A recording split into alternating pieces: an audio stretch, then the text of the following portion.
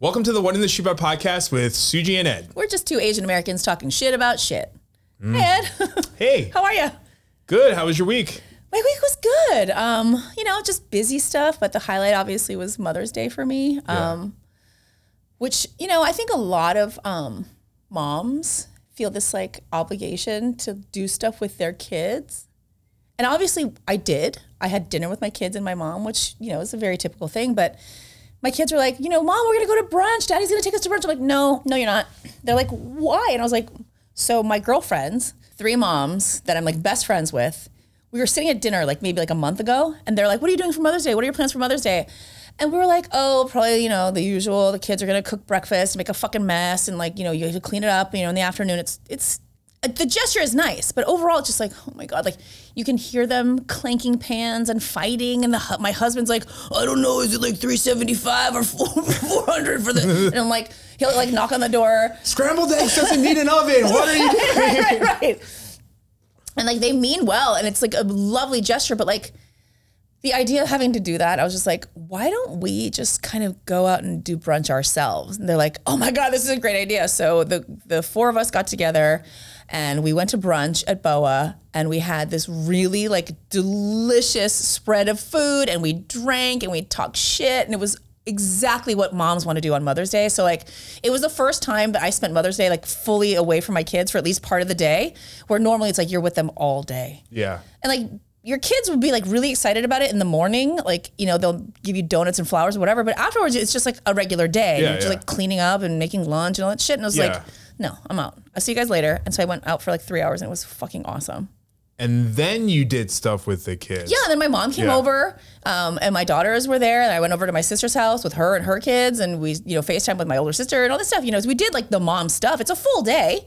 I just don't think that, and I'm not speaking for all moms, but I myself as a mom, I think in order to exercise some self-care, it sometimes means being away from your kids. And I think for my daughters, especially, like teaching them that it's okay to like take care of themselves and to like do things outside of just serving others all the time is okay. And it's not selfish. Yeah. That's why like Mother's Day is like kind of confusing because I feel like it's a day to make everyone else but the mom feel like they're appreciated. That's kind of how I felt about it too. Yeah. And I was like, I'm the one who's running around and cleaning up still because, you guys did all the cooking, let me clean up. Like, no, let somebody else cook for me. Let somebody let me just take it out of the house. And I think, I was talking to my youngest and I was like, how did you feel about me going out this afternoon with my friends? And she's like, I think it was great. Did you have fun? I was like, yeah. She's like, well, that's what your day is for, isn't it? I was like, oh, that's very mature. I was like, yes. And she's like, and now you're with me. I feel like I would have been like very offended as a child. Really? They're so good about that. But because I've modeled it for so long, like they know that between the hours of 8 a.m. to 9 a.m., I am at the gym. Don't bother me. Like, this is what I'm doing. This is where I go. I do this because I want to be healthy, and my being healthy and mentally well, and working out does that for me is so that I can come home and be a good mom for you. The things that I do are in an effort to better myself, which then betters me overall, and I think instilling that in my daughters this early on is really, really important because I don't want them to feel like they just have to constantly give. That's bullshit. Yeah. And it's so like patriarchal and it's so like misogynistic that we have to just serve all day long. Fuck that so hard. Yeah, because like even when you watch in movies or like hear of other people's days, it's like even if you don't clean it that day, then you're just like it's just that Monday. Yeah. The moms are always the ones who have to deal. Even if like the kids and the dads clean, I feel like are they? It's never really Are they? Not to the standards that it should be right. for people who are used to. And I posted a video about my day. And I was like, the video is just like me being like, I'm going out for Mother's Day, join me or whatever. And then it's just like the next shot is like me and my girlfriends. And I'm like, you didn't think I was having brunch with my kids. It was just like a cheeky video or whatever. And this one woman's like, some of us like spending time with our kids. And I'm like, she's like, you're taking for granted the fact that they're the ones that made you a mom. I'm like, what the fuck about this video made you think all those thoughts? Like, that's so insane to me. Like, I'm sorry, but I had a personality before I had kids. And I liked my personality, and I have every intention on maintaining my personality. Like, I didn't give up being a human being because I became a mother. Being a mother just became part of the human I already was. Yeah. You know, like, I think there are so many women who it's like, and if you didn't have a personality before and having kids gave you one, great, more power to you. But I was a fully developed person with thoughts and a sense of humor and, you know, things that I wanted to achieve before I had kids. And I want them to know that, like, obviously having kids is amazing. My kids are the best. They're so great. But I also know that, like, I need to devote time to myself. You know, and I think a lot of women have a hard time, not only like asking for that, but like just demanding or just taking it. It's okay, you know, and I'm not trying to validate or invalidate anybody's experience as a mother. We're all different. But for me and for most of the moms I know, we're better when we give ourselves permission to do the things that we want to do. Yeah. No, I think it's twofold. I think there's some people who like wanted to be a mother their whole lives, you know? So it's like that's a big part of their identity. Yeah. And I'm not saying that being a motherhood isn't big for every mother, because it obviously is. Sure. Like it permeates every part of your life. Life-altering forever. Right. But like, I think it's valid for both different types of people, where some people are like, a mother isn't all that I am, and other people are like, a mother is all I've ever wanted to be. Right. And both of those are valid. But it doesn't make the one invalid just because you're one or the other. Yeah, I see like mom bloggers and mom, you know, social media influencers and whatever, like they are full throttle mom all the time. And it's like, that's great. If that works for you, great. Or like, you know, women who judge working moms or working moms who judge stay-at-home moms. There's so much like animosity between the two camps. I find it so crazy to me. Yep. It's like some sort of weird insecurity where they feel like the other group invalidates their experience. Right. And maybe some of it is trauma because, you know, some vocal people on the other side were like, you're not doing it right. Or you're not a woman, or you're not, you know, but. How can you work and be away from your kids? Or how can you just only be about your kids? Like, look, we're all going to do different shit. We all want to do and live our lives differently. Yeah. And I think striking a balance for yourself in whatever way works for you is something that I think is really important for all of us to understand is different. And we should be accepting of other people's positions on how they feel about it. Like, I personally don't know how stay-at-home moms do it. I would lose my fucking mind. But I think also, I became a mom later in life. I didn't become a mom till I was 36. Yeah. You know, and by that time I had established a lot of like my career and what I was doing with my life. And so I just didn't know how to give that up, nor really could I, or did I want to. Right. And so I was already very much solidified in what I was doing. So, you know, so I couldn't just walk away from it. I didn't want to walk away from it. So staying home, like during like Christmas vacation, I get really stir crazy. Like 2-3 solid weeks just home with my kids is it's a lot for me. I'm like, I have to go mow the lawn. I have to do it now. We don't even have a lawn. We have like rocks. It's December. It's also December. Right? Grass does not grow, even like, in California. I have to go water the car. Like, I don't know, like anything. I'll do anything, you know. But they get that too, though. And I've taught them that personal time and space is important for them too. And they're only 11 and 8, but like my youngest will be like, you know, Mom, I just kind of need to just chill out and just spend a little time by myself. And I'm like, great.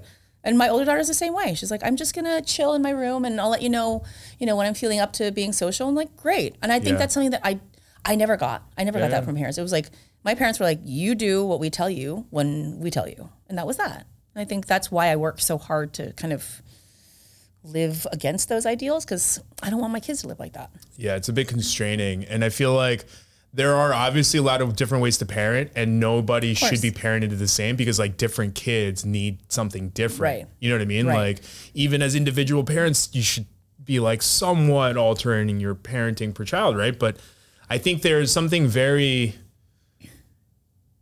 dangerous, I don't know if is the right word, but it can get a little rocky if you don't prioritize your mental health. Of course. Because then at the very least you can have to like kind of pressurize your child, I think too, which there's so much projection, right? When you're not taking care of your mental health. Exactly. Right? Because when I don't get to do the things that I want, when I don't get to work out because I have other obligations that pertain to my kids or my husband or whatever, or if I don't get to have like a girls' night every once in a while, if I don't get to go on a date with my husband, where does that resentment go? Right? It funnels itself. If I'm not doing the things that I want to just like take care of myself and like enjoy my life, what does that breed? Resentment. Right. Somebody gave this like really good analogy. I think it was about like a cheesecake and putting a piece of cheesecake in your purse.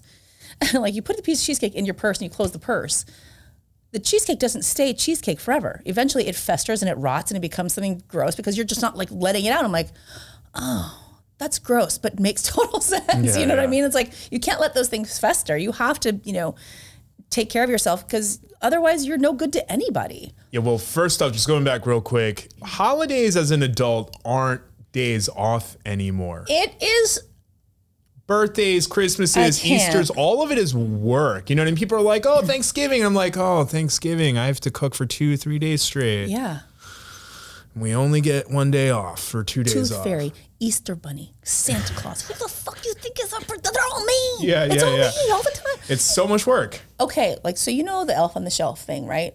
I don't want to, but So the Elf on the Shelf is this Santa's helper that like travels around the house and does zany, funny things, and you like he or she, I think ours is a she, will find herself in like precarious situations or making snow angels out of flour. Or like Toy Story style, like playing with other toys before the sun came up. 30 days, you have to figure it out. 30 days of being creative and trying to figure out different scenarios. You don't have to be creative anymore. Just steal them from social media, everyone else's. But still, it is a lot of work. Or like when you forget, you wake up like the morning, you're like, oh my God, I didn't move the elf. And just take it, you just like chuck it. You're like, I don't know where the elf went. You know what I mean? Like, it's so much work. And like Christmas and like making it magical. But is it only one time per day? Yes. So they just got caught in the morning. Yes. And then they freeze just in that position stay that way all day. day. Yes. Okay. But like there are only so many places you can fucking hide a thing, and you only so many snow angels or like toilet paper snowmen you can make before you're like, I just can't do this anymore. But some moms love it. And I love some days of it. But it's just like, and it's not even just that. It's like you said, like the birthday parties and the Christmases and Thanksgiving. It's just like, because my parents were not into those things at all. Like they didn't throw us big lavish birthday parties. The Christmas was just like, yes, here are the gifts, but there wasn't like one birthday party. I think I only threw you a birthday party. I think I only had one actually. Man, but they weren't that into it, and they didn't really even know, like Thanksgiving. You watch the turkey and the stuffing. Ours was like a turkey and like japchae. Yes. There's always japchae. And I'm not complaining because I love japchae. I'll eat japchae and turkey is the best. It's delicious. But it wasn't how you idealized it in your mind, So now we know my first daughter's birthday, her first birthday was like a thing. Like we had a caterer come out. We had rental chairs and tables and a tent and all this stuff because I was just clearly projecting, all the things that I never had. I never had a huge lavish birthday party. It was like a plastic tablecloth and a cake. No, you definitely had a big birthday for your tour and your... Yes, but those I don't really remember. Yeah, well, neither did your firstborn's first birthday. But there was a professional photographer. I've been a professional photographer as people's first birthday. So and so there was that, and so it's a very fine balance when you're a mom, especially when you're the mom who is the daughter of immigrants, because there are lots of things that you wanted that you didn't get. So you want to give them to your kids. While also showing your parents, this is what you're supposed to have done. But also not pushing the line so far that your kids are spoiled assholes. Yeah. You know what I mean? And have expectations that are way too high that you cannot fulfill. Yeah, that's why you do it on their first birthday. You're like, you're not going to remember any of this. This is for me. Or they turn into a teenager eventually. They're like, I don't even want a birthday. Like, that's so annoying, Mom. You're so embarrassing. My daughter's so mean to me. Anyway. It's either that or the other. Until they get like their 16th birthday and they're like, I want a big party and a car.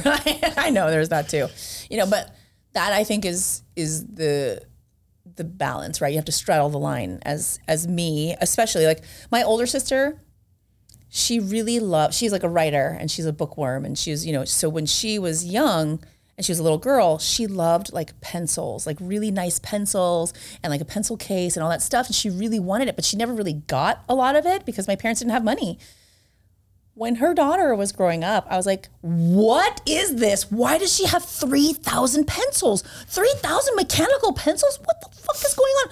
Colored pens and these beautiful, artful like markers and stuff. And I'm like, somebody's fucking projecting. Like, oh my God. That's what they say. You become the parent that you wish you had. Right. Which is a really nice way of saying you're projecting. You're projecting. Yeah. I have another friend, takes her daughter to Disneyland seemingly every fucking week. It feels like they go to Disneyland every week. And I'm like, did you like Disneyland a lot when you were a kid and you didn't get to go? Like that, it's pretty obvious. So I didn't get birthday parties, but when we did live in California, my mom did take me to Disneyland. All the time? Like all the time. But don't you think that was partly for her to fulfill like her childhood I don't even know. Because like, were there even theme parks in like the 40s and 50s? I don't know. All I know is that I grew up to be an adult who hates Disney now. Oh no. It's just like Disney adults are going to come for your throat now. I don't hate it, but I'm just like fatigued from it at a very young age. That's fair. Yeah. I was never into it. Like we went to Disneyland, not long ago, and I was just like, this is cool, but like you go on Small World and I'm like, I can see the tracks, that carpet is dirty. Like I was like, there's no magic for me. That's how it was at 16 when we went with our high school to Disney World in Florida, you know, because like I was in orchestra and like we went every year for the competition. Cello? Yeah. Did you have to fly with a cello all the way to Florida? And but like every time we went, I was like, oh, yay. Yeah. I don't really want to. You got burnt out on it. Yeah. I get it. You know, or there's like my younger sister. She has her daughter in like so many classes.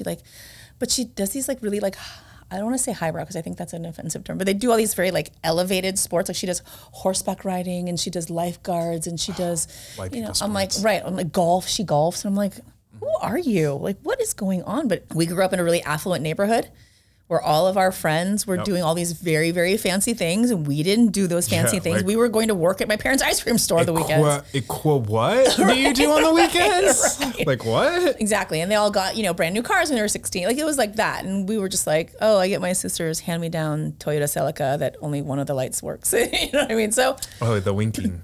Yeah. And I think I crashed it. And I think that was why. But yeah, it was, you know, we had like one headlight. And so, you know, when you're a parent that you want to give your kids all those things, but I am very cognizant of being like, is this something that I think my children need? Or am I just projecting the things that I wish I had? Like I do the, like I always wanted my parents to spend more time with us because they were always working. And so I'm always at school. I'm always coaching volleyball. I'm always at all the events. I'm always doing birthdays, parties and PTO stuff. And like, I'm always at school because my parents were never at school. And so I do have to mitigate the idea that maybe my kids are like, can you go the fuck home? Why are you always here? And I'm like, it's not even really about you. Okay. This is not, I don't care about you. No, it's because I feel like my presence there will, I don't know, impact them positively the way that I wish my parents had, when I was a kid. You just don't know when you're growing up, going through that, you don't know what you're missing out on developmentally or experientially. Mm-hmm.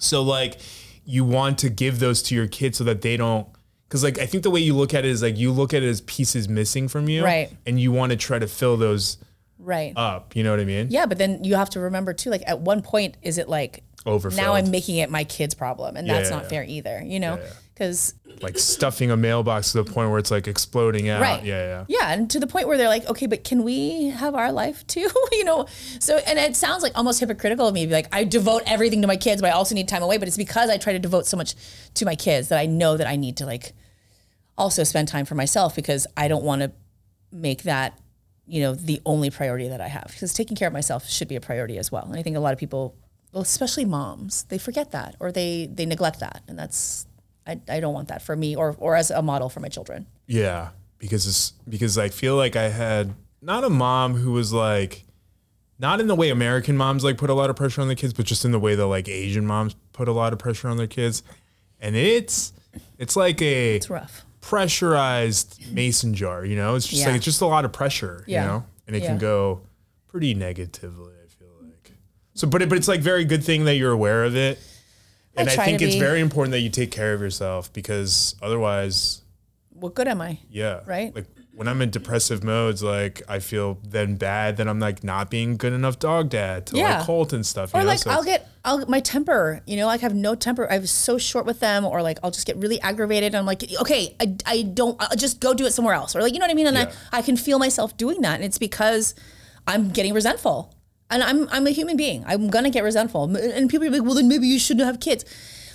These two things can exist. I can love my children and want to do everything for them and still want them to be in the other room every once in a fucking while. In fact, it's like very unhealthy to ignore it. I know. I think a lot of people want me to, or expect that moms should do that. Like just stuff it down. It's like, what kind of mother would I be? I think it's like a patriarchal thing that women 100%. Should like, you know, be in servitude and like repress their emotions and their feelings. And completely relinquish their identity to motherhood. Right. And like, I don't want to do that. And I don't think I have to do that. I can still It's okay if you want to, but it shouldn't be expected. But I can be a great mom. I can be an awesome fucking mom and still be like, all right, I'm going to go have drinks with my friends. And like, that shouldn't be a one or the other. It's not one or the other. It can't be.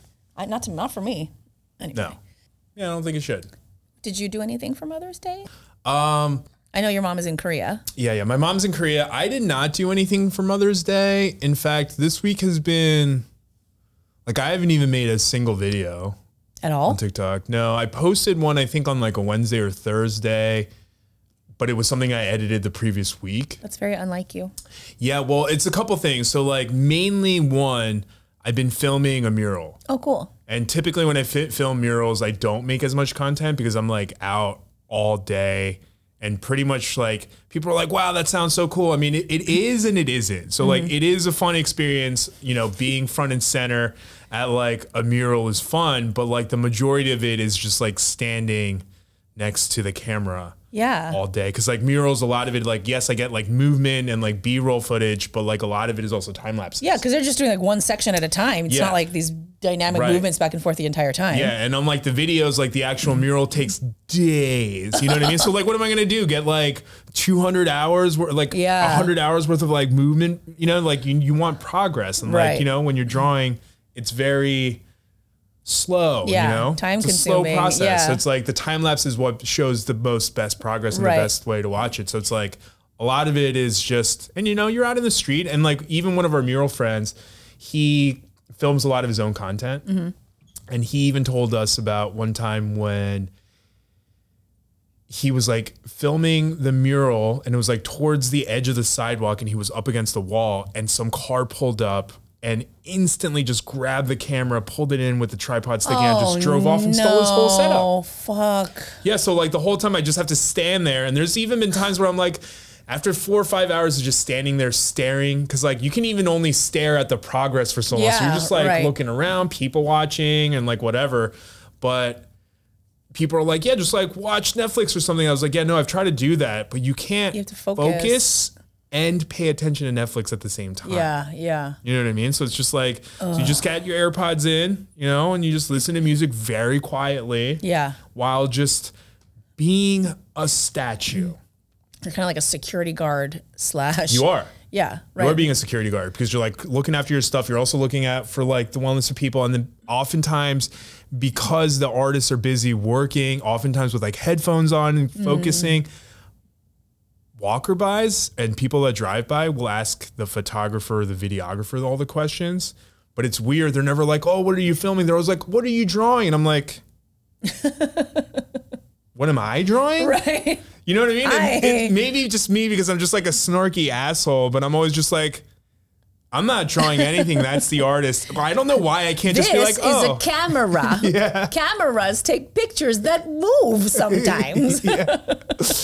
But yeah, sometimes a little bit of snark comes out and I'm always like, that's so surprising. Yeah, but I mean, it's like, it's not just because I'm a dick, but like you just get so many annoying looky-loos and comments. Like really obvious questions. Oh my God. Like this one time I was filming an artist paint this mural in Burbank and they were painting a mural that said Burbank because the city of Burbank commissioned them to paint Burbank murals, you know, and they're like, we wanted to say Burbank. They're like, we wanted to say Burbank. So like we're drawing Burbank. It's on a very busy street right across. I think I've seen it. Possibly. Yeah. It's like purple, orange. Yeah. It's like on a really big wall on the side of a Starbucks. Yeah. And I forget what the street name is. It's like one of the main streets. Yeah, there's one of the main streets right across from that like shopping center. Man, I am so directionally challenged. I'm sorry. But you're going to end up in Pacoima. So like, yeah. What was it?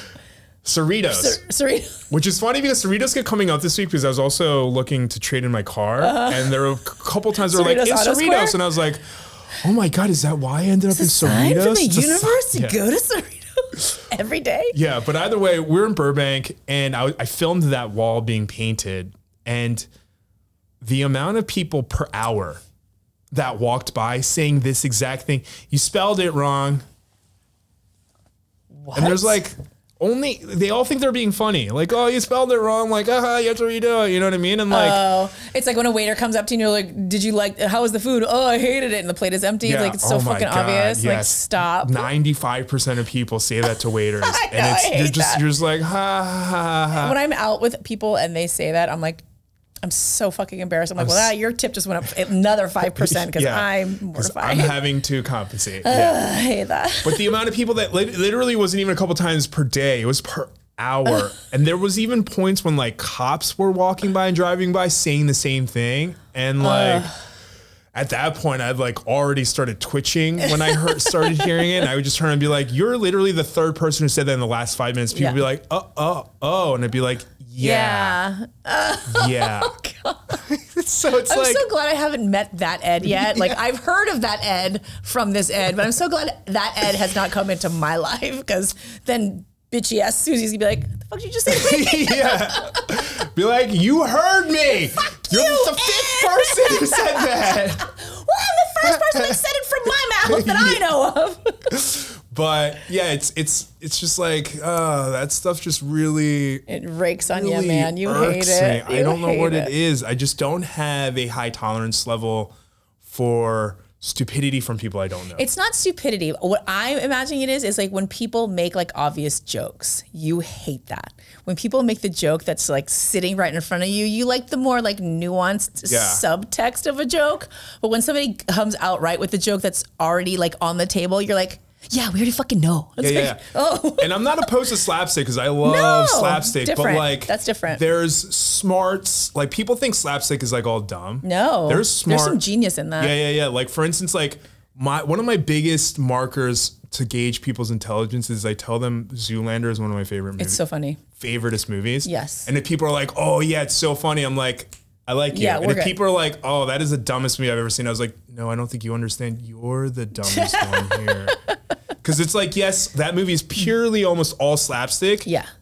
But it's like what it's making fun of or like the stuff about society the that subtext. it's saying. Yeah. You know what I mean? I it's totally like, get it. And like the whole movie is just making fun of stupid people. Right. You know, right, like of course. Stupid, beautiful people that shouldn't be in positions that they're in and get away with everything. Yeah, I totally get it. And like the vanity of society, like all of it, you know? Right. So it's like when people say that, I'm always like, okay, cool.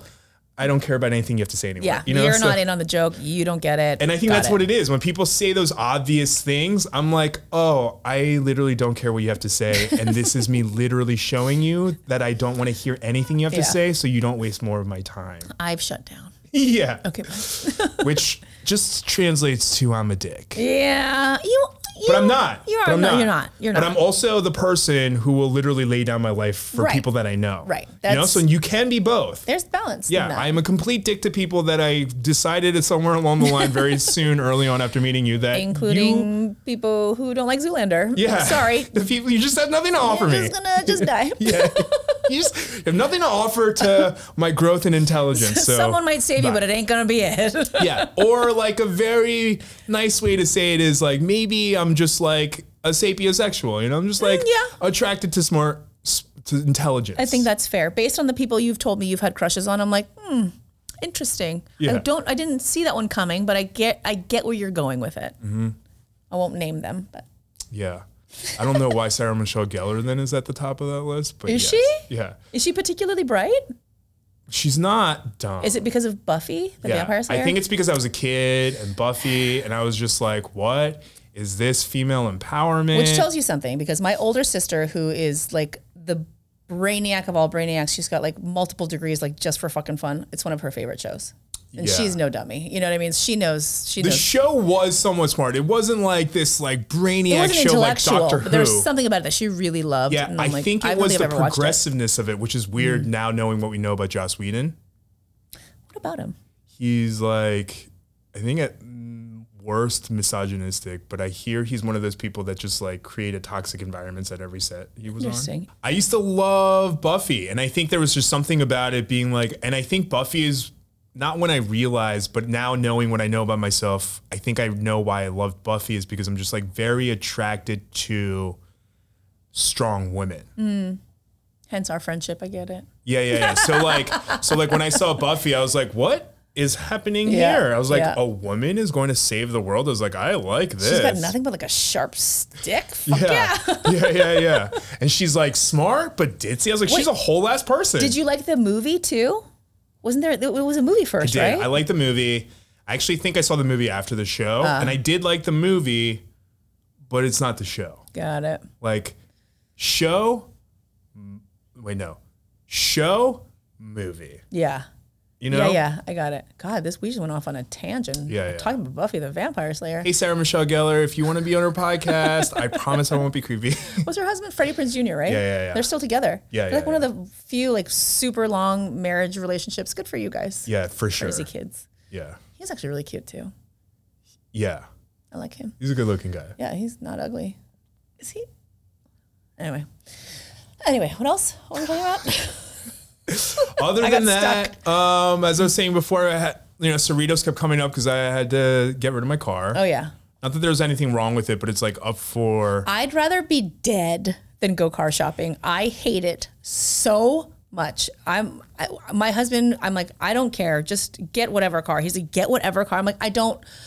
What difference is he going to get me to work? Is he going to get me to carpool? Then fine. I don't want to think about it. I just can't do it anymore. They say like getting a new job and moving are like the top 2 most stressful things in the world. And I think buying a new car is like up there, top 5. Maybe. I hate it. But it's true. It's but really you got annoying. A car. I did. But like my previous car was like up for registration, which in the state of California is like $700 to $800 sometimes. Not for everyone. No. But like when I lived in Pennsylvania, it was $30 a year for everyone. Regardless of what you drove, registering a car was only $30. So I went from that, moved to California, and they were like, you owe $700. And I was like, I'm sorry, what the fuck did you just say? Sorry. It sounded like you said 700. You meant 30. Yeah. I was like, you mean 700 What a weird way to say pennies, $30. Right? I was like, $7? 700 pennies? I've never heard anybody say $30 like that. It was the craziest thing. And I was like, $700? I was like, for US? A 4-year-old Volkswagen? I was like, what are you saying right now? So I was like, I'm going to need a new car anyway. So I was like, why would I pay double, whatever. Yeah. Of course, all in front of the dealerships. I was like, I'm not in a rush to sell this car, so I don't know why you're being pushy. Living in California is no joke, but it's so worth it. It's worth every penny. Like, I don't want to live anywhere else. So yeah, I'll pay the registration. It's fine. Yeah. So between all of that and then trying to get a new car, I've just like not. Yeah, didn't have the time. Let me just tell you guys this. Ed and I usually talk and text at least a dozen times a day. And it was kind of radio silent for maybe like 4 days. I texted him. I was like, hey, are you alive? Like, did something happen? I don't know if you noticed this. I was talking about this with my roommate, who's also a producer, but you texted me, are you okay, the other day? And I responded back with, yeah, how did you know? And you didn't see it yet. You didn't read it yet, so I edited it. Edited it. And because like, as I was reading it, I saw above and I realized that you were asking about my gout. Yeah. I had a gout flare from last week. But like the thing you didn't know was I had just hung up the phone after getting into a thing with my mom. Oh. So I thought that you somehow knew. I literally. Like, this bitch is fucking psychic. I was like, oh my God. I was like, we are so in tune that she just fucking knew that something was off. I sense that something's happening with Ed. I must call him now. So I literally... I'm like reading my tea leaves. I'm like, oh no, Ed's in distress. Professor Trelawney, But yeah, so I was like, and then I was like mortified, and I was like, oh, I'll just explain. I was like, no, I'm gonna edit it. Yeah. And then after I edited, I was like, I don't know what happens with the notifications. It just says edited. So like, if someone edits it, the notification goes away and it just says edited message. Yeah, but you can't read what it was edited from. I don't think, because I was like, if she reads or already read what I wrote, she's gonna be like, what the fuck? You know so the answer is no. You're not okay. I was like, whew. I was like, that would have been awkward. Okay, well, so what's up with you and your mom? You guys okay? Yeah, no, everything's okay. So like a couple weeks ago, actually almost like a month ago, we got into an argument. So like, I forget what, okay, yeah. So like my mom kept so I asked my mom something, and I thought that she said that my aunt knew something about it. And she was like, no, your aunt doesn't know anything about it. I was like, okay, that's fine. I was like, sorry. And she was like, and then she just kept going about how like my aunt couldn't possibly know or whatever. And I started being like, yeah, I don't care.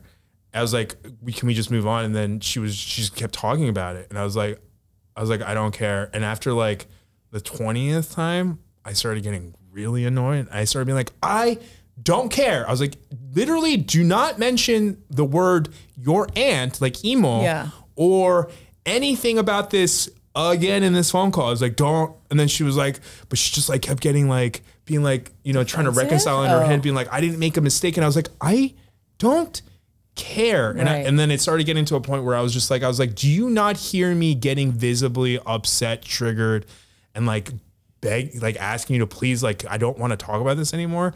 And she like, my mom has this problem where she like doesn't hear you after she's already made up her mind that she knows what you're talking about. So it's just, she's effectively just ignoring your boundaries. Right. Yeah. Nor is she like a good active listener either. You know what I mean? Like once she decides that she knows what it is you're trying to get at, doesn't matter what else you say from there. Yeah. She's already made up her mind that it's already registered as that. Yeah.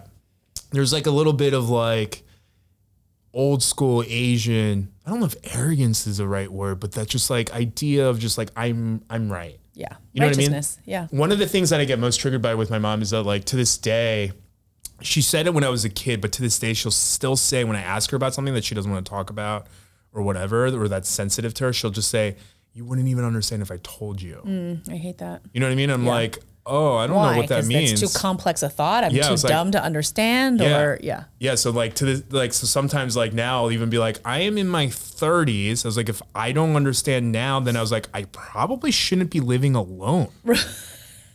You know what I mean? Like, I don't know what you're insinuating about me, but I was like, if I can't understand this simple concept, then I should probably be in like, or it's kind of like, if you don't have the language, mom, to tell me that you don't want to talk about it and draw a boundary with me, and instead you're putting it on me as the one that can't understand. That's the thing that bothers me. This isn't about me. It's about you not wanting to talk about it, but you want to make it about me so that now I'm focused on something totally different. Like this like deflective defensiveness is something that I'm also very because my mom has done that my whole life, if anyone does anything to blame something on me, I get triggered so hard because my mom's done it my whole life. You know what I mean? So like that happened 4 weeks ago, and then I didn't talk to my mom because I was just like, and by the end I literally was like screaming, and like I screamed so loudly that after I hung up the phone, I lost my voice for like, I didn't go fully away, but I was like, and I was like, God damn it. You know what I mean? I was literally was like,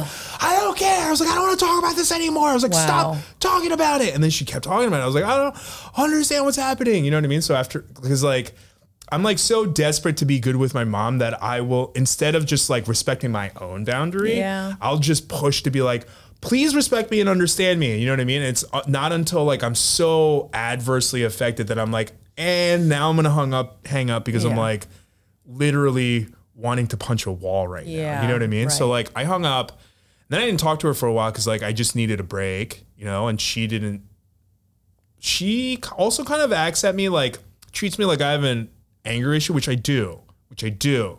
But again, it's this thing where she doesn't acknowledge her role in it, and not like in a victim blaming way, you know, but like as in like, hey, I wasn't angry. I was angry because you keep not respecting my boundaries. You know what I mean? Like for instance, like for a year, I'll get to that in a second. So either way, I didn't talk to her. She then texts me, and then just like she does all the time, like even with the marijuana stuff where we just never talked about it. She just doesn't talk about it. She just acts like everything's okay.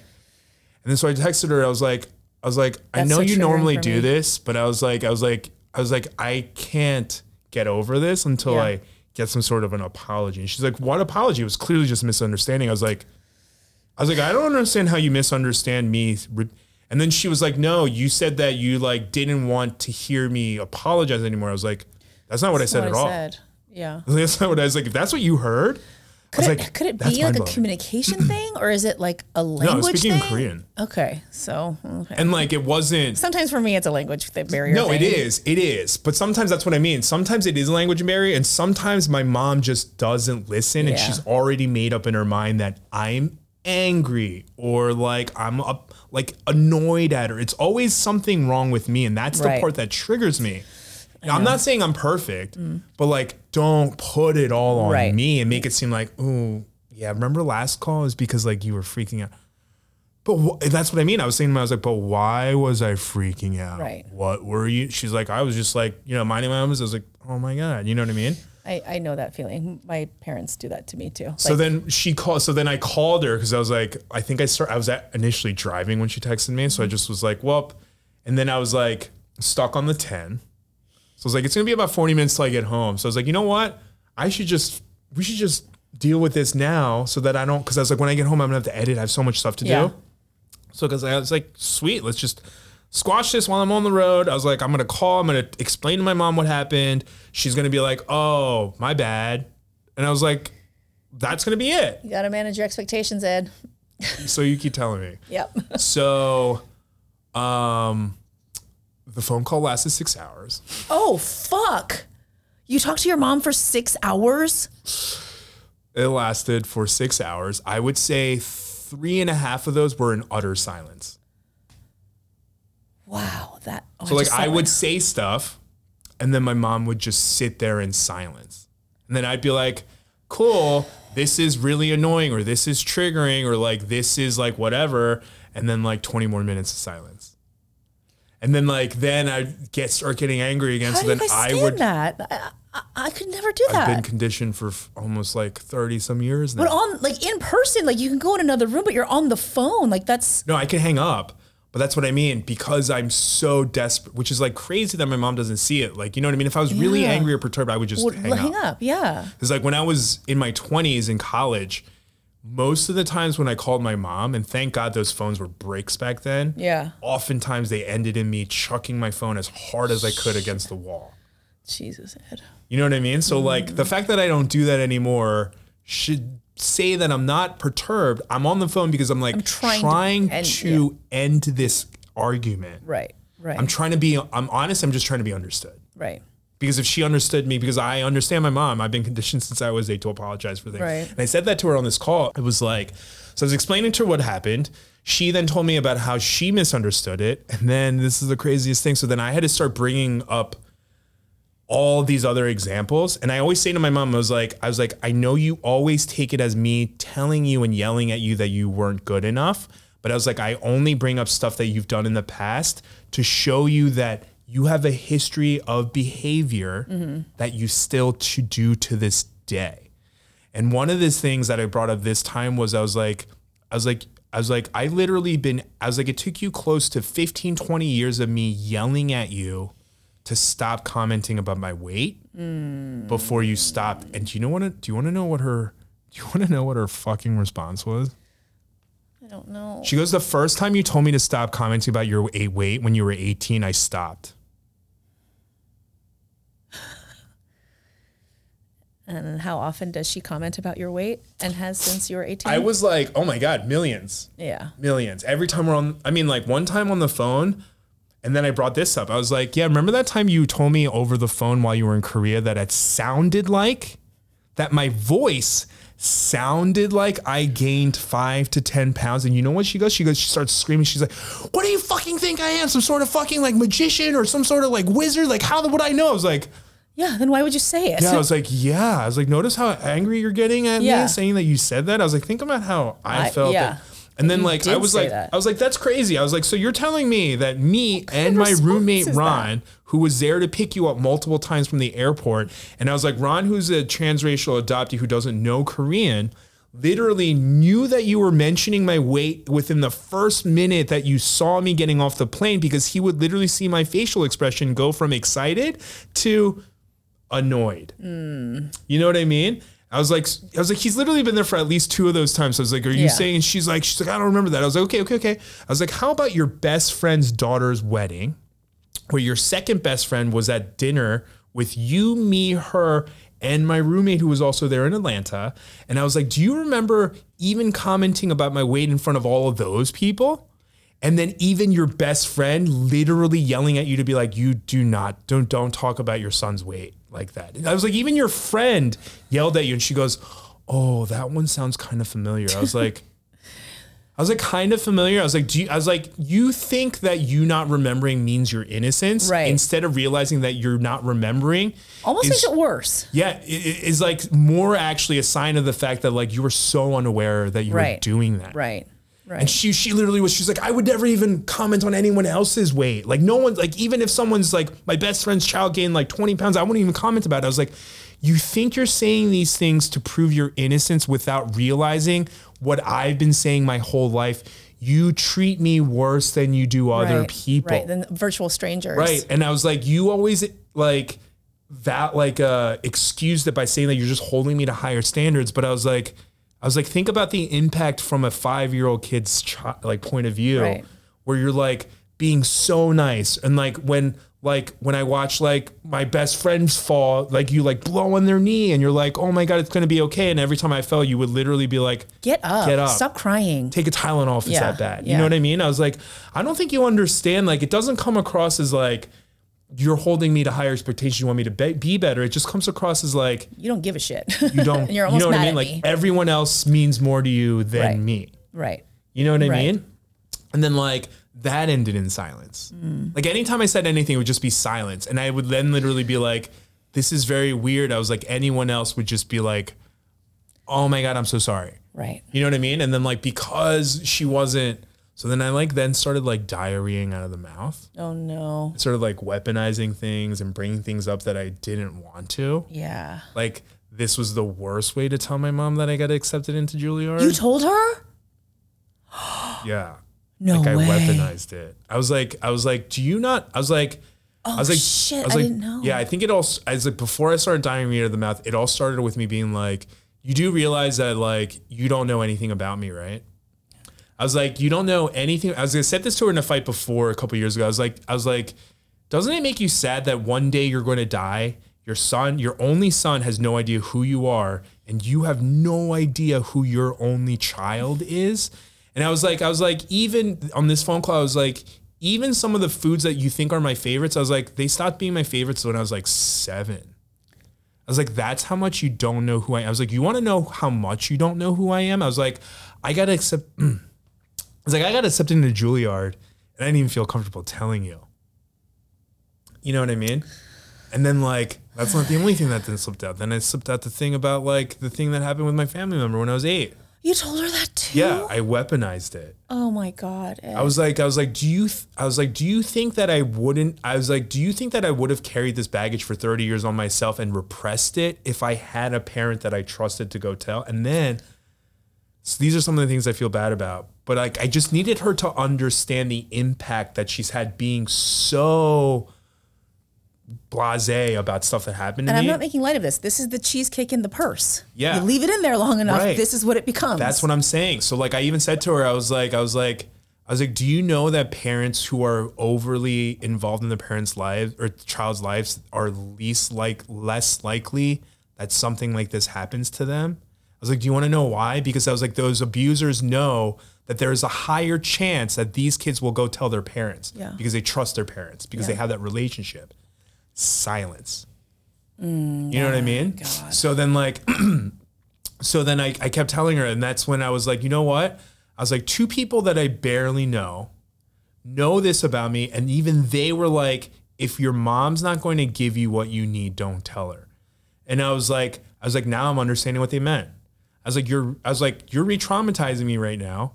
I was like, I went through all that by myself. I was like, and now I'm telling you all these things and I'm not even getting in. I'm sorry. Right. Are you not okay? Even acknowledging it. No. She did talk. She literally was like, there was 20 minutes of silence after I told her. And then she broke the silence by saying, let's hang up. This is a little too much for me. Which then I freaked out about. This is too much for you? Yeah. That's when I brought up the thing about like, oh, this is what they meant. Like, you're going to get re-traumatized. I was like, so I felt alone to the point where my brain was like, I'm going to protect you by repressing it. And for 30 years, I've had to not know why behaviorally I was acting out so much, you know, Mystery just solved. thinking that like something was wrong with me. Like, I think I'm just a bad apple, you know, like, why do I want to drink so much? Like, you know what I mean? Like, not knowing why all these things were happening to me. I was like, and now I was like, in your silence and the fact that you're focusing on the stress it's causing on you, I was like, now I just feel alone again. Yeah. You know what I mean? Yeah. And then like that just went on for hours. Like that night I didn't eat dinner till 12:30 midnight. Jeez. Because that phone call went from 6 to 12:30. That's crazy. It was just like yelling the whole time. And then like that call did not end well at all. How Like, did it end? It just was like me after a while being like, well, you know, if you're not going to say anything and you're not going to do anything helpful, I'm just going to hang up because like I was like, this is 6 hours in. I was like, I have so many things. I was like, I literally started this conversation off with, I have so many things to do today, but I need to also get this off my chest. You know what I mean? Like I've told you so many times, I'm so busy today. And I was like, you didn't even respect that boundary by responding. Right. You know what I mean? And I literally I even like told her, I even tried to in the best way that I could in Korean, which this one was a little bit hard to come up with words for, but I try to explain the concept of like how having a child is inherently selfish. Mm-hmm. And she was like, I was like, do you not, I was like, I didn't ask to be born. Right. I was like, I know that you and your demographic, you know, like Asian boomer parents have this ideology that like we're indebted to you because you provided food and a roof over our heads. I was like, that's a bare minimum. Right. I was like, that's bare minimum. I was like, if you don't do those things, I was like, you will literally have your child taken away. Right. I was like, you need to understand that when you have a kid, you need to focus on what is going to be best for that kid, regardless of you or what you want. Right. Because I was like, that's where you do the more than bare minimum. I was like, because we didn't ask to be born, I was like, you working on our happiness is like literally what your job is. Mm-hmm. And her response to that, she was like, I gave you everything. And she was like, I gave you everything. Like, I was like, right, that you wanted. I was like, again, you think that you're making yourself look innocent. I was like, you just keep proving me right, proving my point over and over again. And then so like that conversation ended. I was very upset. I was just like, look, I was like, I have to get stuff done. I was like, at this point now I have to stay up till like 4 a.m. to do the work that I needed to get done. And I was like, and now I don't even know if I want to do that work because I'm like just mentally in a horrible place. So I was like, I'm just going to go before it somehow gets worse. Right. You know? Then like 2, 3, 4 days went by and then like she texted me like a couple days ago and like I didn't read it because I was still mentally exhausted. You know, like a lot of times when my mom says, I'm sorry, it like either doesn't last or it's like an I'm sorry with the caveat. Right. You know, like I'm sorry, but like I didn't really do anything wrong. Right. You know, like you're kind of like overreacting. Yeah. She doesn't say those words. Sure. No, but the way she presents it, that's just how it's hard not to take it. So I just was like, you know what? I don't even want to read it. But yesterday, last night, I was like, I should probably read those, especially if I'm like, if I get asked or if I want to talk about it. I was like, I should probably know, you know? So I read it. And my mom's words were, she was like, I'm realizing, she's like, because I told her, I was like, I don't think you realize, like, I was like, I'm saying all these things when I was still on that phone call with her. I told her, I was like, I'm saying all these things to you because I was like, I still need a mother. Mm-hmm. I was like, I get it. I was like, I'm in my 30s and like, I'm self-sufficient, but I was like, I don't think you understand, Mom. I was like, I've had to grow up since I was like 6, 7 years old. You know what I mean? At first I said 8, but then I was like, you know what? Actually, I was like, one of the earliest memories I have is being 5. Mm-hmm. My mom yelled at me for something the day before, and I came home from kindergarten that day, and my mom had bought me a stuffed animal. And I remember at the age of 5 having to reconcile why my mom acted like everything was okay the next day after she went to bed. In Korean, it's called bichoso. Yeah. Where she's like salty and she's just like pissed. Yeah, you know what I mean? And like, she didn't talk to me the rest of that night, and like, she didn't talk to me in the morning, but how come I came after school and she's acting like everything was okay? And then on top of it, she also then went above and beyond and bought me a stuffed animal. And at the age of 5, I had to come to the realization that, oh, this is my mom's way of saying sorry. Yeah. So while I was explaining that to her, that memory came to mind. I was like, nope, actually, I've had to grow up since I was 5. Yeah. I was like, my whole life, I was like, I just wanted a mom. I was like, remember all the times you're like, you wouldn't play Monopoly or anything with me? I was like, that's all I wanted. And I was like, I don't think you understand that, like, while yes, you provided the food, the shelter, I was like, mentally, I had to be an adult since the age of 5. And I was like, I don't know what that feels like. And I was like, you should know what that feels like because you had to go through the same shit too when you had to grow up as a child. And like, I was like, so you should know that since then, as like a 30-something-year-old now, I've had to be an adult for 30-something years. And I was like, I'm exhausted. Yeah. You know what I mean? I'm like, I'm probably like where 50-year-olds, 60-year-olds feel in their life. You know what I mean? But I was like, I'm exhausted. And I was like, I'm in my 30s. And I was like, I still just want to be able to call my mom and just cry about fucked up shit that happened. You know what I mean? But I was like, I never got to do that. Yeah. I was like, I never got to do that. I was like, I never had anyone. I had me. And that's the reason why I'm so like, my like EQ is so high because I've always had to be my own therapist. That's why all my therapists told me that I therapize myself because like, I've had to do that my whole life. You know what I mean? I had no one to talk to. So like, it was either like, you know, and I even told her, I was like, I guess this is where trigger warnings, if I didn't say it before, there's more trigger warnings. But like, I was like, said to my mom, I was like, did it never occur to you why a 12-year-old would take a knife, stand in front of his grandmother and like threaten to kill himself? I was like, are you telling me your whole life you just thought that there was something wrong with me? Or that was normal? Right. Or that like, oh, there's just like, my kid was just born fucked up. Like, did you really think that? I was like, granted at the time I didn't even know because it was repressed. But I was like, all of these things happened. I was like, between like the thing with like the family member and having to be an adult since I was 5, I was like, you don't understand why 12 years old, a kid that's having to be an adult for 7 years is like, I don't want to do this. Right. You know what I mean? So I was just like, so like even through all that, it's silence. Mm-hmm. I think, and I don't want to like put you on the spot, but my question is like, I know that you're always working towards like understanding yourself and to a greater extent, you know, your relationship with your mother, because I know how important it is for you. She seems very resistant. Do you think you're ever going to what does it look like? What does it feel like to get there? What will that look like for you? Because I want you to get to where you are okay with you and get okay with her. But I feel like at some point in our lives, when the people that we need it from the most don't know how to give it to us, we have to, and I'm not saying like you got to just move on. That's not what I'm saying at all. But like, what does it look like for you? Like, what in your ideal mind would that feel like or look like to you? I don't know. Because I even said to my mom, I was like, isn't it, it's not upsetting to you that, I was like, apparently I was the one thing you wanted the most in life. And I was like, it doesn't bother you that you put no work into bettering that one relationship. Right. I was like, a relationship is in the shit. Is in the trash right now. I was like, and that's the part where it's like, this emotional baggage is so exhausting. I can see because like, as someone who's like, my mom's like in her 70s, you know? So she's like in that stage of life. Sundown, you know? Mm-hmm. And like, why is it that I'm the one who hangs up the phone that's wondering, that's like freaking out that like, if my mom dies tomorrow and this is unresolved, I'm not going to be able to live with myself.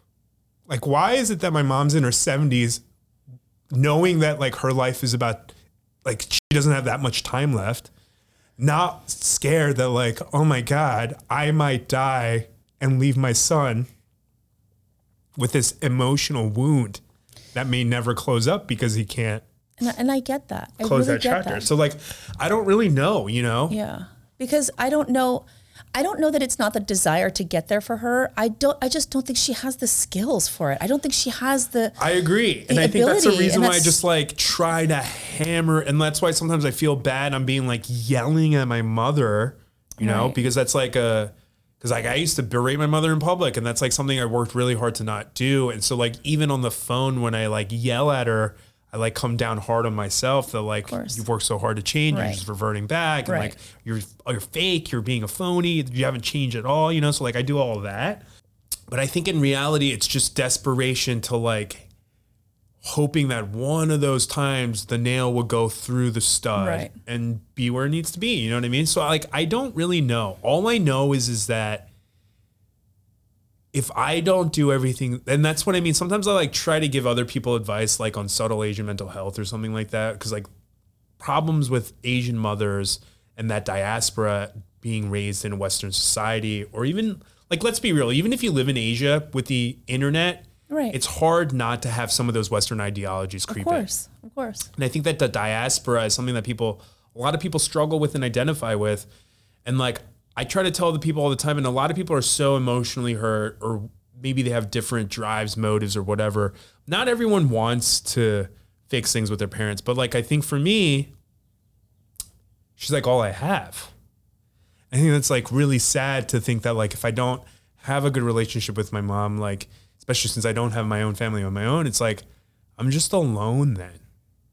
You know, like I don't have a dad, like the only real parent I had was my grandmother that I lost when I was 12. So like, I don't have her. Like, sure, I have aunts and stuff who are like, have been great, but like, you know, they have their own families and stuff, you know? And like, it's kind of fucked up. But my mom always used to like gaslight me. And she used to be like, she's like, yeah, your aunt loves you. But she's like, do you think that anyone's going to like be as good to you as I am? You know, like that kind of like really shitty gaslighting.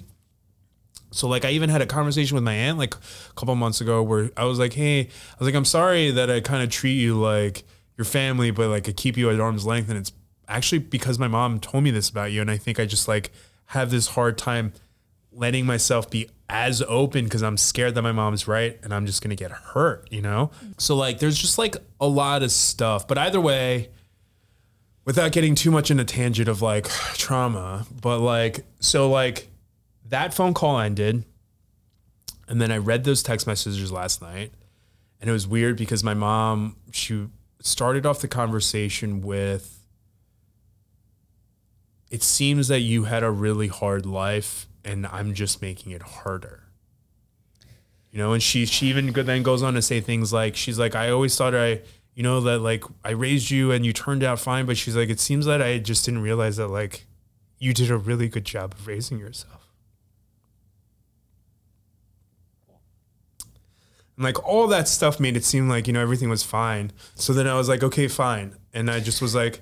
But even that to me, Ed, is like, it's still not an acknowledgement of what she did. No, she did. So she did say those stuff. Okay, she's like, I am really sorry. She's like, I'm sorry for all this stuff that I haven't been there for you for like, I don't know if this was the exact thing she said, but the way I read it was like, you know, not being emotionally mature enough to be able to give you this stuff. So she did apologize. I should have clarified that. So then like after reading that, I just was like, okay, fine. And at this point it was yesterday. I was I was like at their dealership buying the car.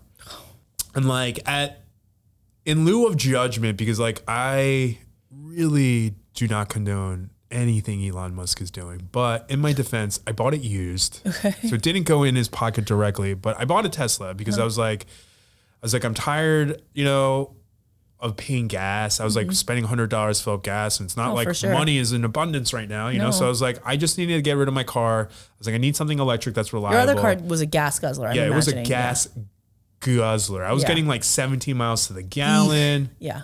Which was like a gas guzzler for like the 90s time. Yeah, I was going to say, I was like, you know? That feels like a lot. As cars now are getting like in their high 20s, low 30s. I'm like, oh, I just have a relic of a gas guzzling machine. Yeah. Which like before pandemic, when like everything was good, even financially, I was like, whatever, you know, I was like, look at me. I was like, I'm rich. I'm like starting to make it, you know? But, so like, I was just like, whatever. So I was just like, I'm just making the best financial decision for me right now. Right, sure. So I told my mom, and like my mom immediately after apologizing for all the stuff that she did and like being overbearing and stuff, her immediate words were, she's like, oh, well, people in Korea like don't really love electrical cars. There's still so many issues and like da da da da da. Excuse me, I didn't respond, partially because I read it, but I was still at the dealership doing stuff. And then she then tried to clear herself up, and she's like, it's just like electric cars aren't that like big here yet in Korea.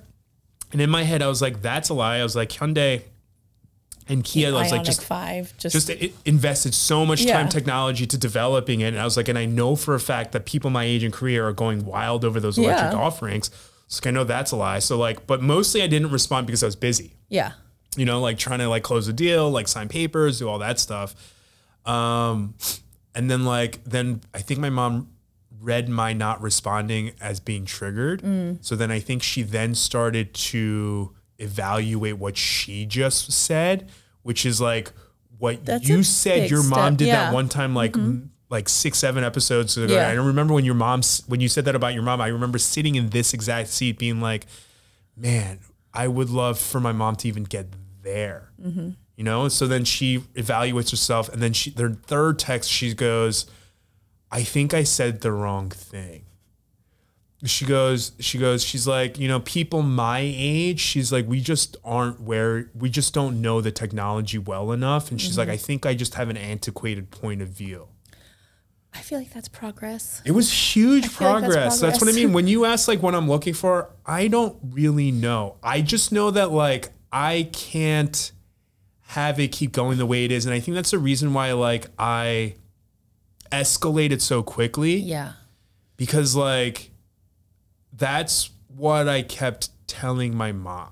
Yeah. As that initial phone call a week ago, or like 4 or 5 days ago, I literally kept telling her, I was like, and I've said this to my mom multiple times in arguments where I was like, 3 to 4 therapists have all told me that I will never be happy and have a mental health, like be good mentally, like health-wise mentally, until I cut off my relationship with you. I was like, you are the reason my mental health suffers the greatest.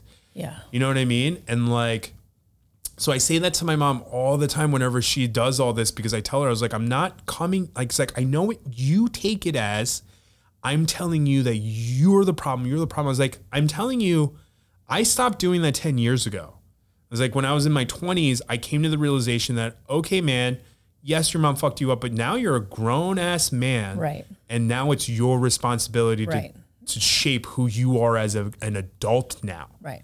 You know what I mean? I was like, yes, you have to address the stuff that happened with your mom. And sure, if your mom keeps doing those things, it keeps triggering you. But I was like, even then, it's even my decision to continue to having a relationship. Say, like we talk about all the time, like if you're ignorant to something, that's one thing, but it's like what you do when you're no longer ignorant to it that matters. And you understand the things that trigger you from your mom. You understand the dynamic. You understand how you escalate so quickly. You understand how you blame her, and then you'll weaponize all these things. Like you understand those things, and it's like, what can you do with it now? And then after I hung up the phone, those times when I was in my 20s, I would then turn to like drugs and alcohol, right? You know, so that was me not addressing it. But instead now, I hang up the phone call, and I think, and I like literally go, I feel like a piece of shit because I overreacted. I need to work on, like not reacting, like having this, like, so like, you know what I mean? I work on myself now. But it's like, I just like because it's like, I can't give up either. Right. I can't let my mental health go to shit, but I also like can't give up the only family member I have. That's fair. You know what I mean? Especially growing, like, and like maybe other people don't relate, but when you're an only child of a single mother, like all you ever want is family. Yeah. You know what I mean? And when you don't have that for yourself yet, it's a lot harder to give up the only family member that you have, who then also gaslight you to make you feel like they're all you have. It's a vicious cycle. Yeah. So it's like over and over and over again.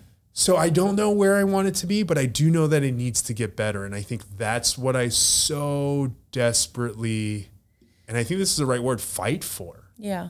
Like I will fight for it, like very aggressively. And I know that I've said this to you a million times for a million different things, but it really also comes back to managing your expectations. It is. You know what I mean? And like when you're having these fights with your mom and you're having all of these, instances where you're like, the mood is so elevated and everybody's just like so tense.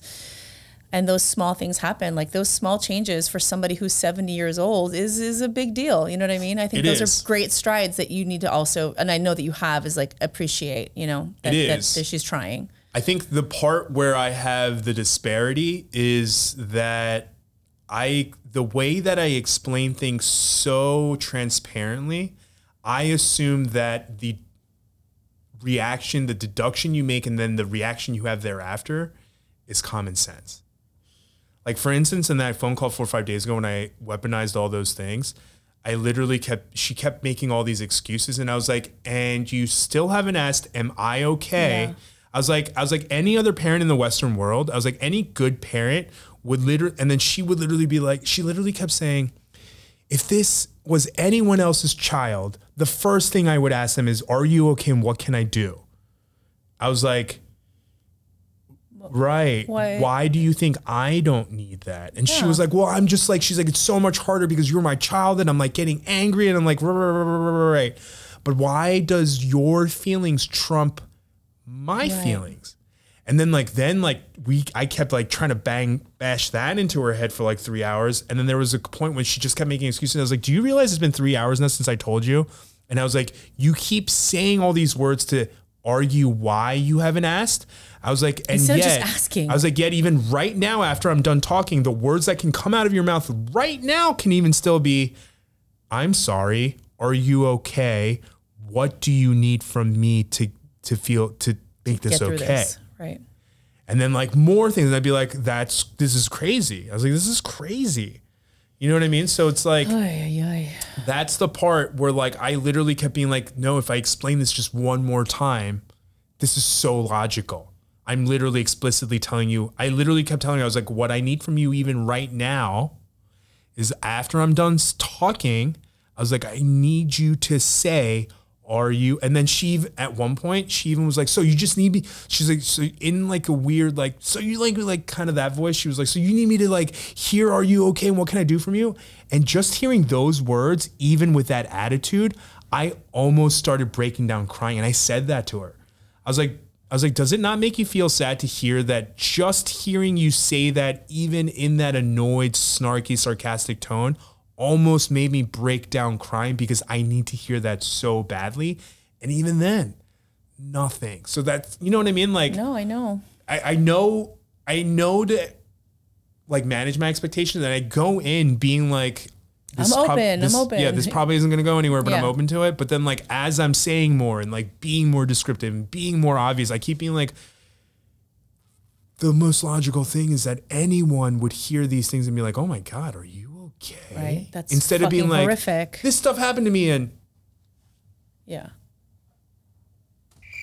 crickets, literal crickets.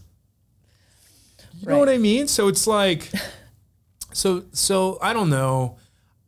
This is the tough part. It's like, I'm optimistic because my mom showed those steps, but sometimes it's like a reset button. Yeah. You know what I mean? And that's like what I'm always wary of, but I will always go into it like and that's the tough part for me, is like, I forgive.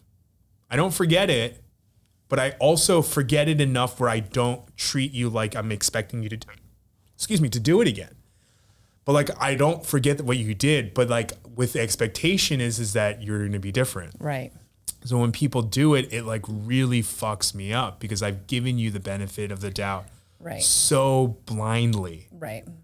Even though it's not blind, because I know that step is there, but I just believe that I made this complaint enough times. Someone fixed this pothole as a blind person. Like, you know what I mean? Like that analogy, but it's not. So it's like, it really just fucks me up. So I'm hopeful things are okay right now.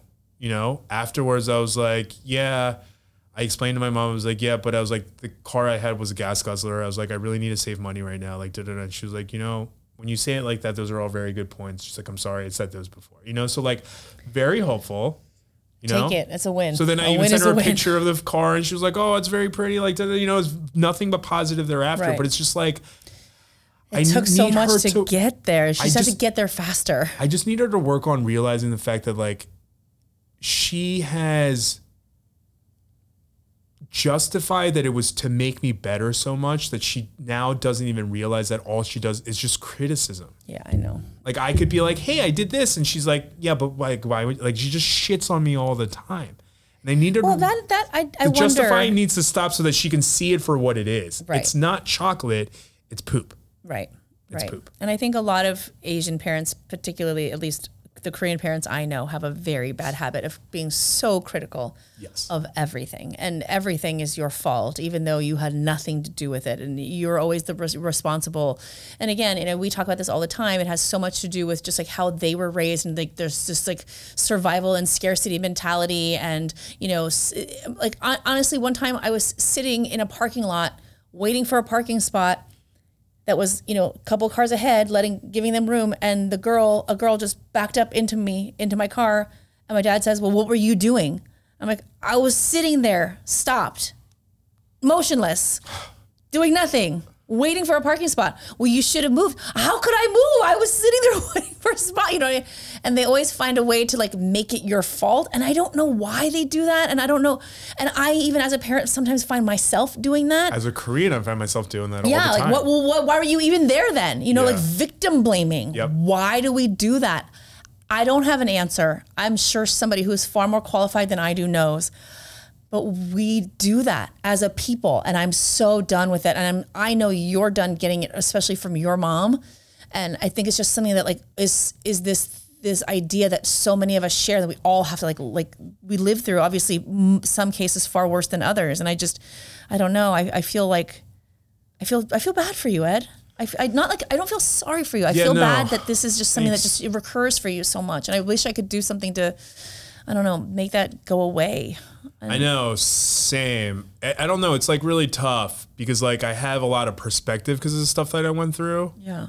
I'm like thankful for that, but I can't tell if this is just my survival mode kicking in so that I don't feel so sad for myself. You know what I mean? Yeah. Like even some of those previous posts, like about when like my mom didn't talk to me for like 3 months and didn't cook me any stuff. People are like, crazy. It's amazing that you were able to see the silver lining in child abuse. Kind of. You know what I mean? And it's like, I had to just survive. You know what I mean? It's either that or being like, well, no one cares about me and just sit and rot away in a corner. You know what I mean? So it's like, it's one or the other, you know? But like, I don't want people to feel sad.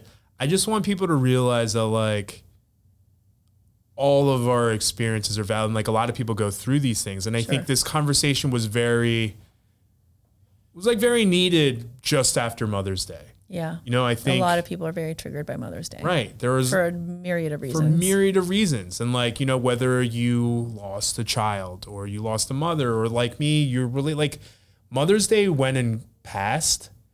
And like, I wouldn't even thought twice about it, except for when I went on Instagram for the first like 10 minutes of waking up and seeing all the Mother's Day posts and being like, well, I'm not social mediaing today or tomorrow. Yeah. Because, you know, that post also then show up the next day. Right.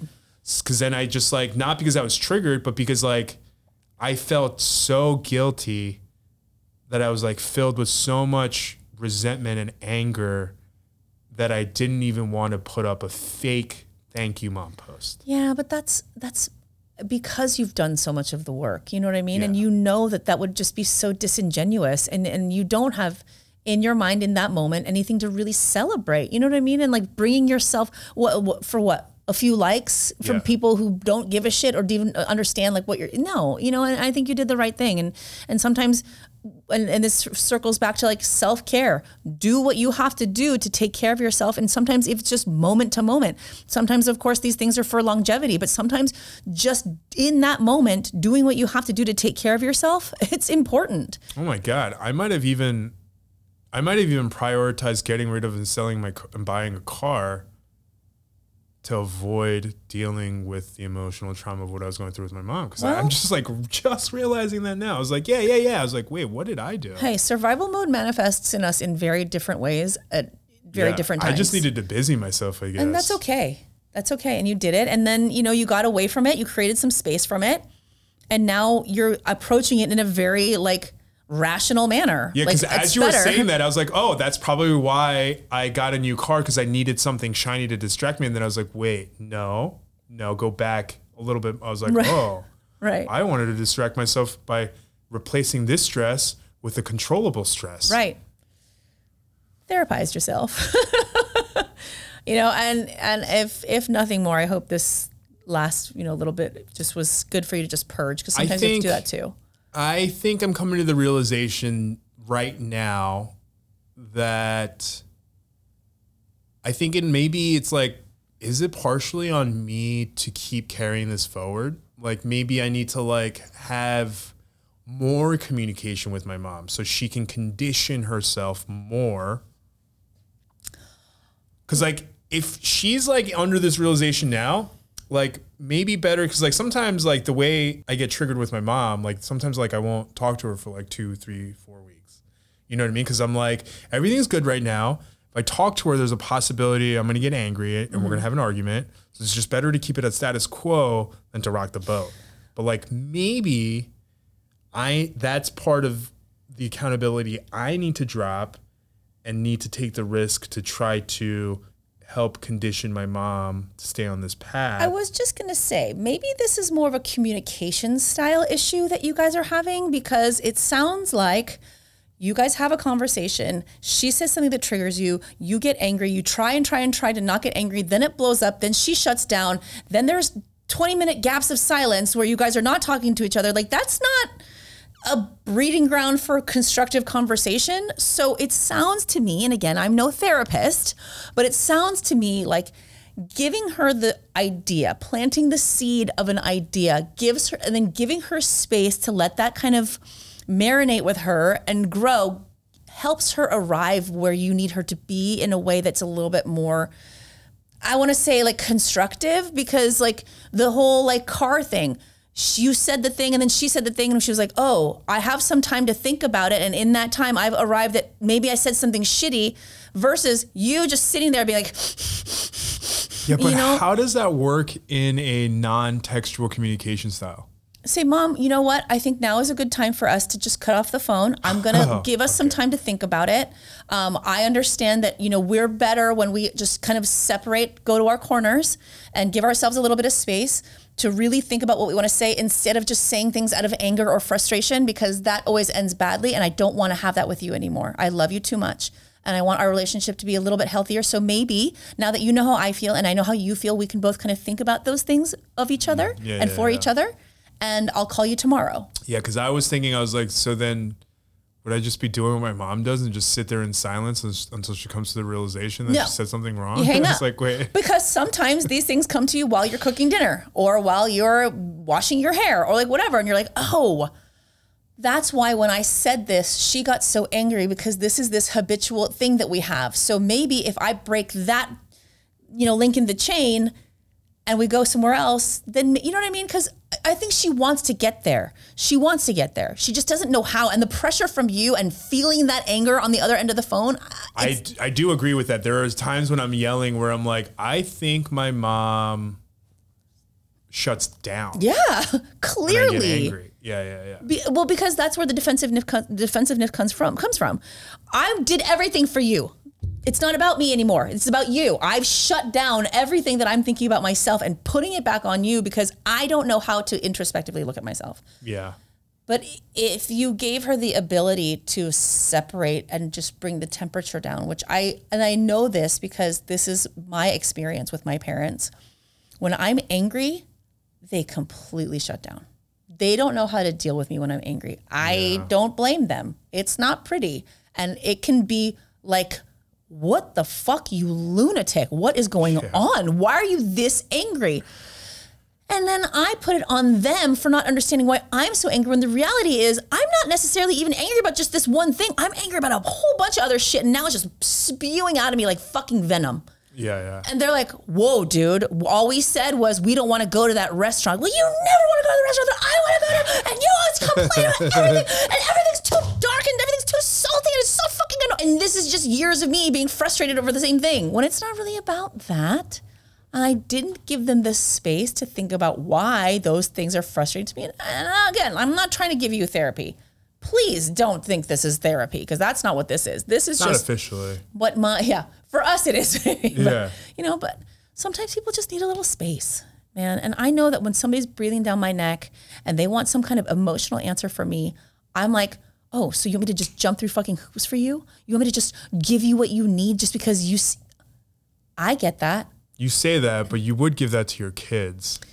Not sometimes in the moment. Yeah, maybe, actually. Oh, so this is about you. Well, you know what? I'm a fucking person too. Yeah. You know, and that it does but this again goes back to the first thing we were talking about at the top of the show was taking care of yourself helps you see the forest for the trees. Right. And gives you the time to be like, oh, you know what? When I tell my daughter X, Y, and Z about X, Y, and Z, I could see why she feels that way.